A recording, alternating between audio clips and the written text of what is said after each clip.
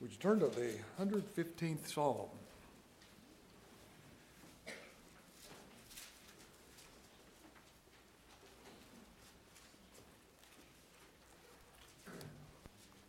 I hope every psalm that I'm trying to deal with is my favorite psalm, but this has always been one of my favorite psalms, Psalm 115.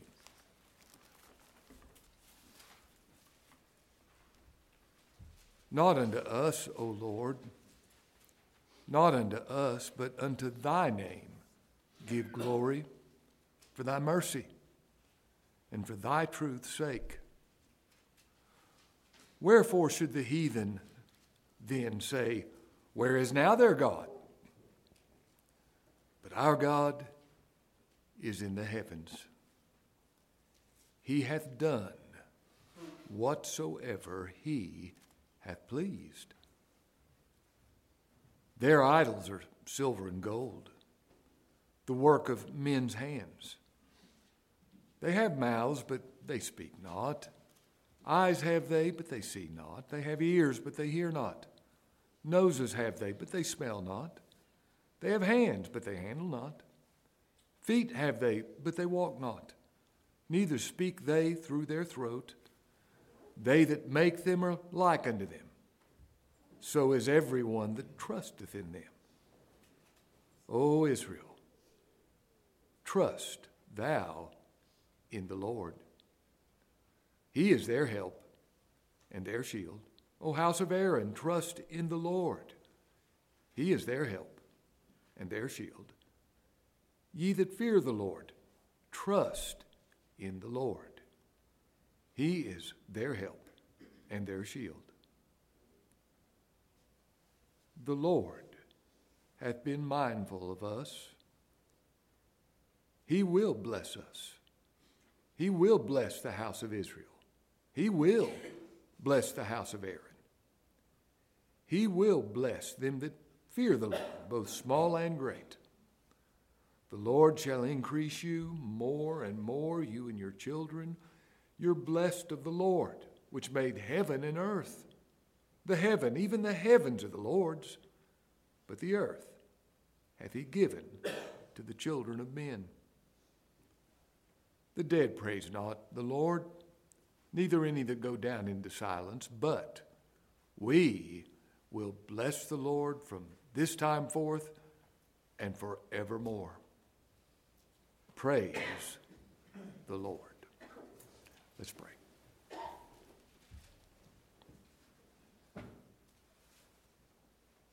Lord, how we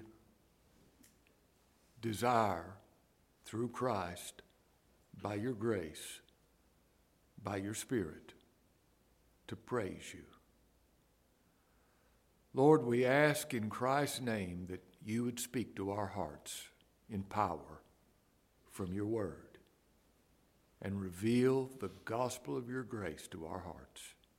We pray that we might be enabled to worship in spirit and truth. We pray that we might hear from hearts that you've prepared. Lord, we give thanks for all your blessings this coming year. Lord, we ask that according to your will, you would hasten your return. We pray that you would give us the grace to walk with you by faith. Lord, we ask that you would give us the grace to never worry. We ask that you would forgive us of our sins. We ask that you would give us the grace to love you more and love one another more. Bless us for the Lord's sake. Be with all your people wherever they meet together. In Christ's name we pray. Amen.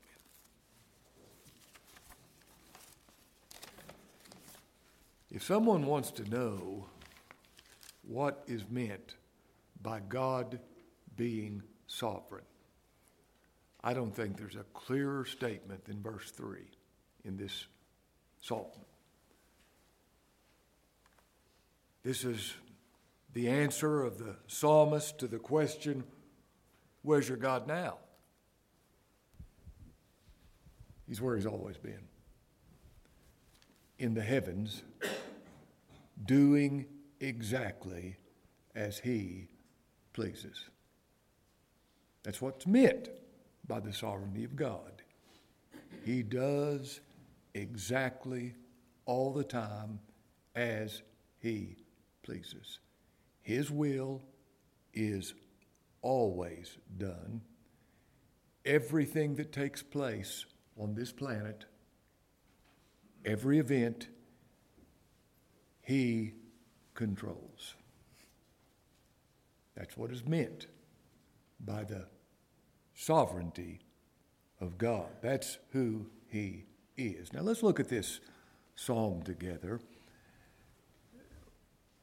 Whoever wrote this psalm begins with this statement, "Not unto us, O Lord, not unto us, but unto thy name give glory, for thy mercy and for thy truth's sake." Now let me say three things about this opening statement. Not unto us, not unto us, but unto thy name give glory. Number one, he deserves the glory. Every aspect of our salvation is what he does. What did you have to do with your election? That God chose you before time began. What part did you play in that?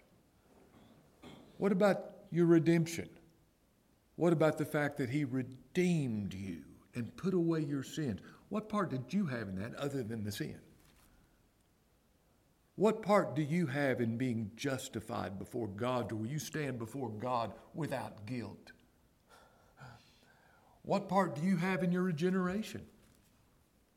Did you do something in order to cause God to give you the new birth? What about your preservation? Can you pat yourself on the back because you've persevered up to this point? What about your glorification? Who gets the glory in that? Who gets the glory in the fact that you believe, that you repent? Who gets the glory in the fact that you love God, that you believe the gospel? Oh, he gets the glory in everything, doesn't he? And here's a second statement I'd like to make with regard to that. We love it that way because we love him. That's why not only is it just true, we love him getting all the glory. And here's the third reason, and I say to my embarrassment, I guess, this is the main reason. I love those other two reasons, but this is the main reason I love this, is because if he doesn't get the glory in everything, that means there's something I need to do to save myself. There's something I get the glory in. And if that's the case, I will not be saved, nor will you. We love him getting the glory in all things, because that means he does everything. And that means that salvation's not by works. It's by what he does, not unto us. Can you say that? Not unto us, but unto thy name give glory for thy mercy. Salvation's by the mercy of God. It's not by merit. That's the truth. That's for the truth's sake. Then he says in verse 2, "Wherefore should the heathen say, where is now their God?" Where's your God now when this terrible thing's happening? I thought you thought God was for you. Evidently, he's gone AWOL now. Where's your God now? I love the psalmist's reply. He's where he's always been.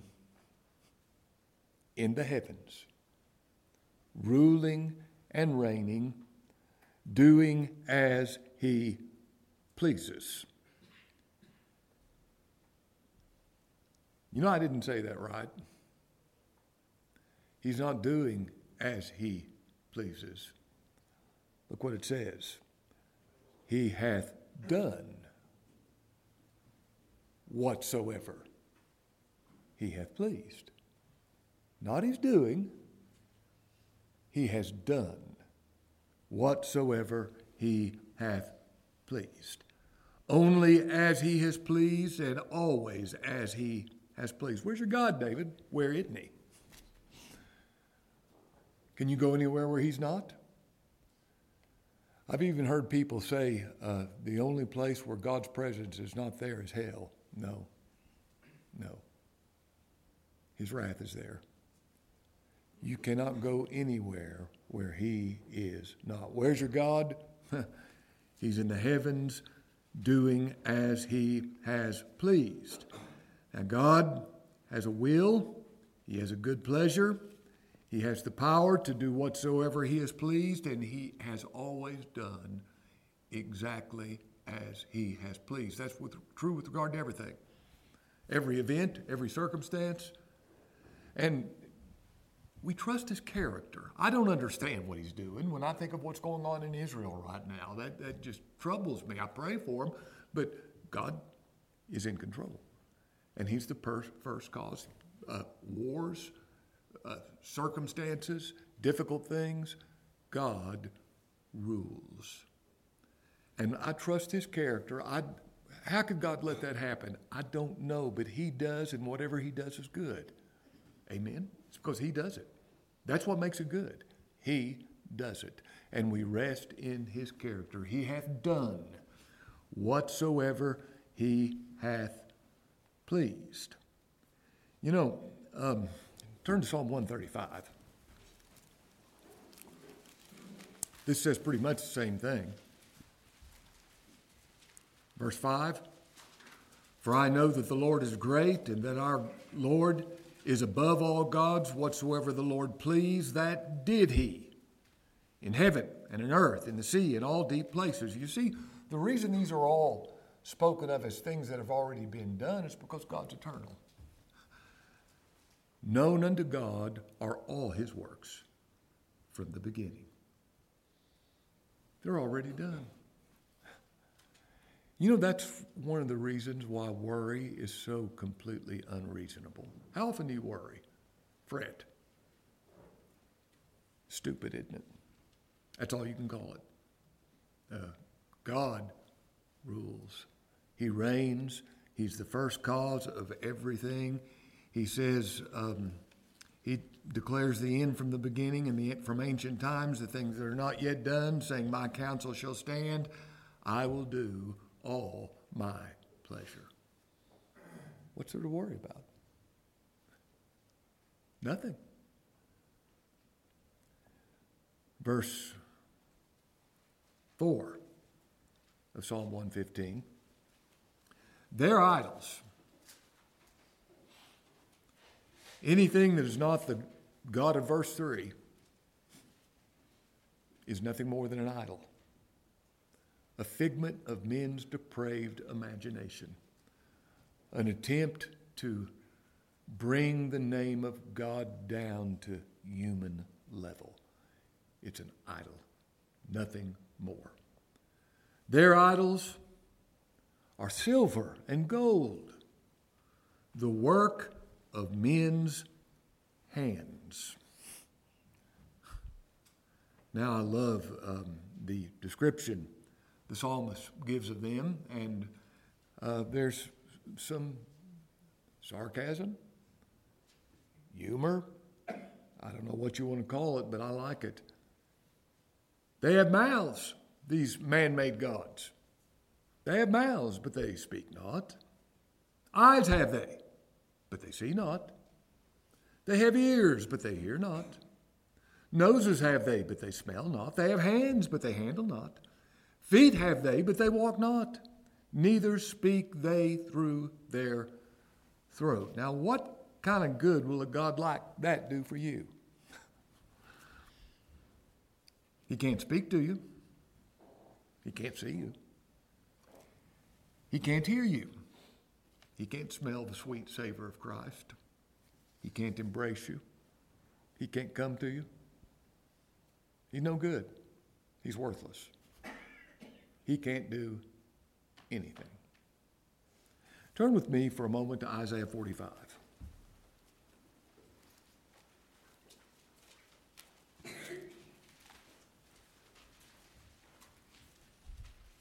Verse 20.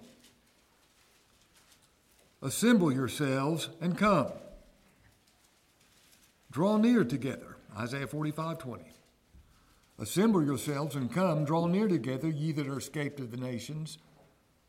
They have no knowledge that set up the wood of their graven image, just what he's been speaking of in in Psalm 115. And they pray unto a God that cannot save. This God cannot save. The only God that can save is the God who has done all that he has pleased. Now, he can save. He can save. Any God short of this God cannot save. And they that pray to this God that cannot save, the Scripture says, have no knowledge, no understanding. Now back to Psalm 115. Look what he now says in verse 8. They that make them, these man-made gods, these gods that are made in the likeness of men, they're like them. Dead, lifeless. So is everyone that trusteth in them. Would you trust in a God like this that can't see, that can't hear, that can't come to you? An idol? Verse 9. O Israel. Israel is every one of God's people. Who are the Jews? Every believer. He is a Jew, which is not one outwardly. Neither is that circumcision that's in the flesh. He's a Jew that's one inwardly, whose circumcision is that of the heart and of the spirit, not the letter, whose praise is not of men but of God. That's the Jew. That's Israel. O Israel. This is speaking of every believer. Every believer makes up Israel. O Israel, trust thou in the Lord. Now, I like the way he says trust in the Lord. He doesn't just say trust the Lord. That's a good thing. Trust the Lord. That's what we ought to do, trust the Lord. But I love the way he says trust in the Lord. All of my salvation is in him. All of God's acceptance of me is in him. Blessed be the God and Father of our Lord Jesus Christ, who has blessed us with all spiritual blessings in the heavenlies in Christ. These things have I spoken unto you, that in me you might have peace. In the world you'll have tribulation, but be of good cheer. I have overcome the world. You see, my trust is in him. Outside of him, I don't have any confidence. Simply being found in him. You know, that's the greatest desire every believer has. I want to be found in Christ. So that all God sees when he sees me is Jesus Christ, his Son. Trust in the Lord. O house of Israel, trust in the Lord. He is their help and their shield. Now, this is one of 3 times this is said. O house of Aaron, who represents the intercession of Christ, the priesthood. O house of Aaron, trust in the Lord. He is their help and their shield. Ye that fear the Lord. Doesn't that describe every believer? We fear, we respect, we reverence, we have awe toward the Lord. We find confidence only in Christ. And the only way you prove and demonstrate true fear of the Lord is by looking to Christ. Anything else is disrespect. You look to him only as everything in your salvation. You that fear the Lord, trust the Lord.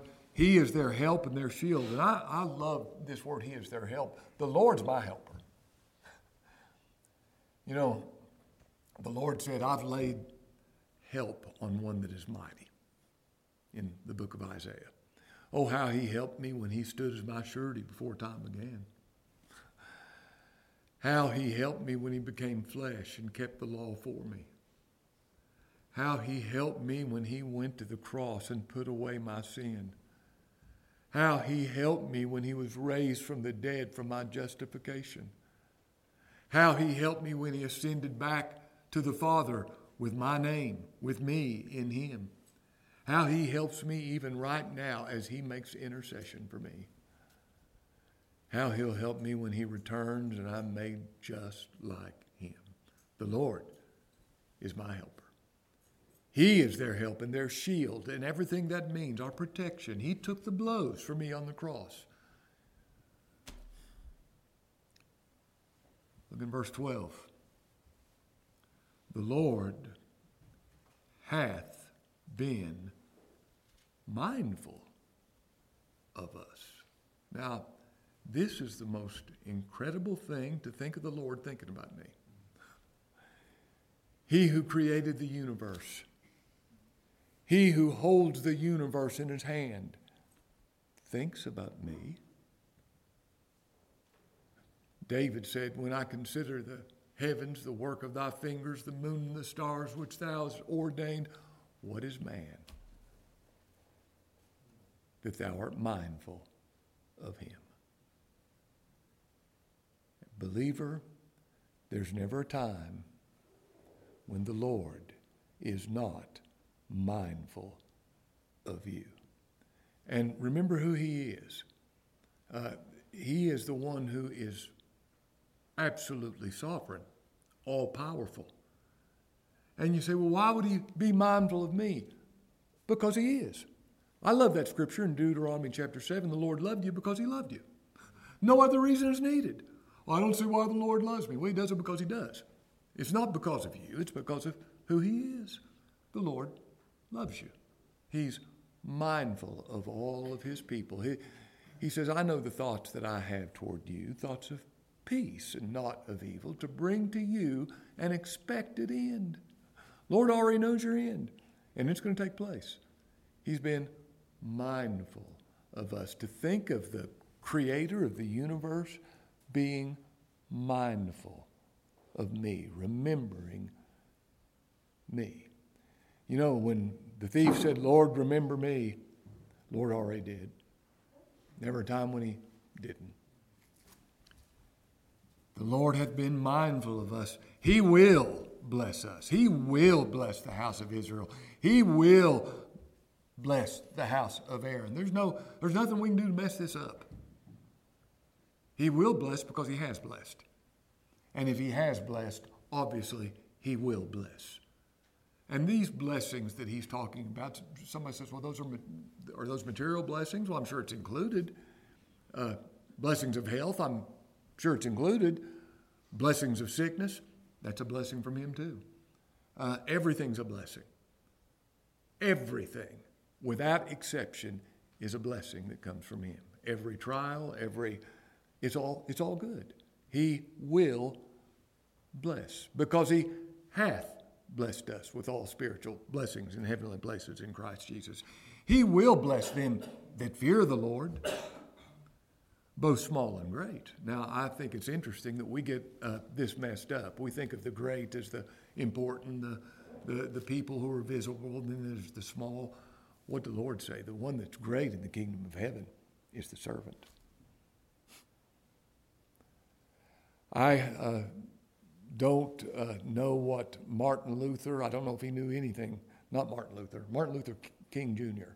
in his sermon, I Had a Dream, or I can't remember what the name of it is, but he did make this statement that I've always liked.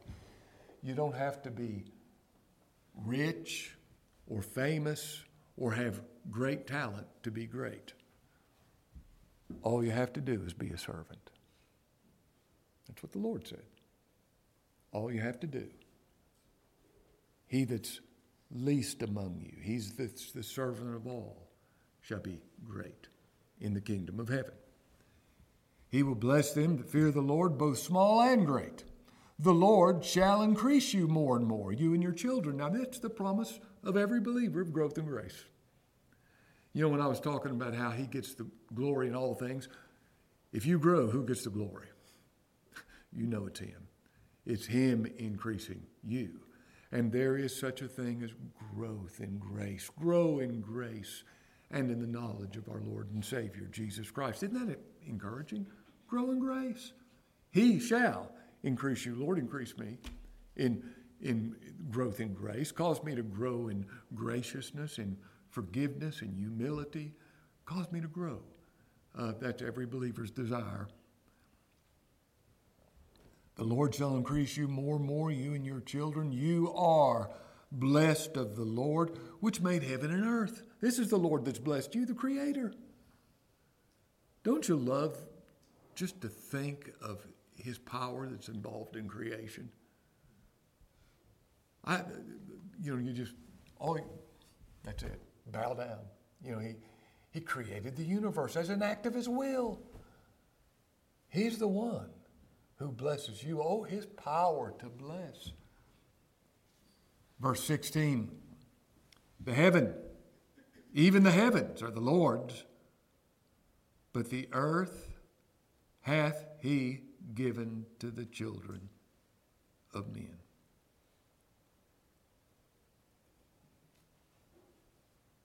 His people. And one of these days, He's going to burn this place up, and there's going to be a new heaven and a new earth wherein dwelleth righteousness. Verse 17, the dead praise not the Lord. Now, that's not talking about the physically dead. That's talking about the dead in sins. The dead in sins can't praise the Lord. They don't know who He is. They see no beauty in His person. They see no glory in His person. They can't praise the Lord. It's impossible for them. Neither they that go down into silence, which is talking about physical death. They're not praising the Lord. But we, every believer, without exception, we will bless the Lord. Now, that doesn't mean we can confer blessing on Him. You know that. But we ascribe blessedness to Him. It's what Paul said when he said, "Blessed be the God and Father of our Lord Jesus Christ, who hath blessed us with all spiritual blessings in heavenly places in Christ Jesus." We will bless the Lord from this time forth by His grace and for eternity. Do you know that eternity will be spent in praising Him? That's all you do. And you like it that way. And if you don't like it now, you won't like it then. I want to be enabled by the grace of God to praise the Lord for who He is and for what He's done. Praise the Lord. Amen.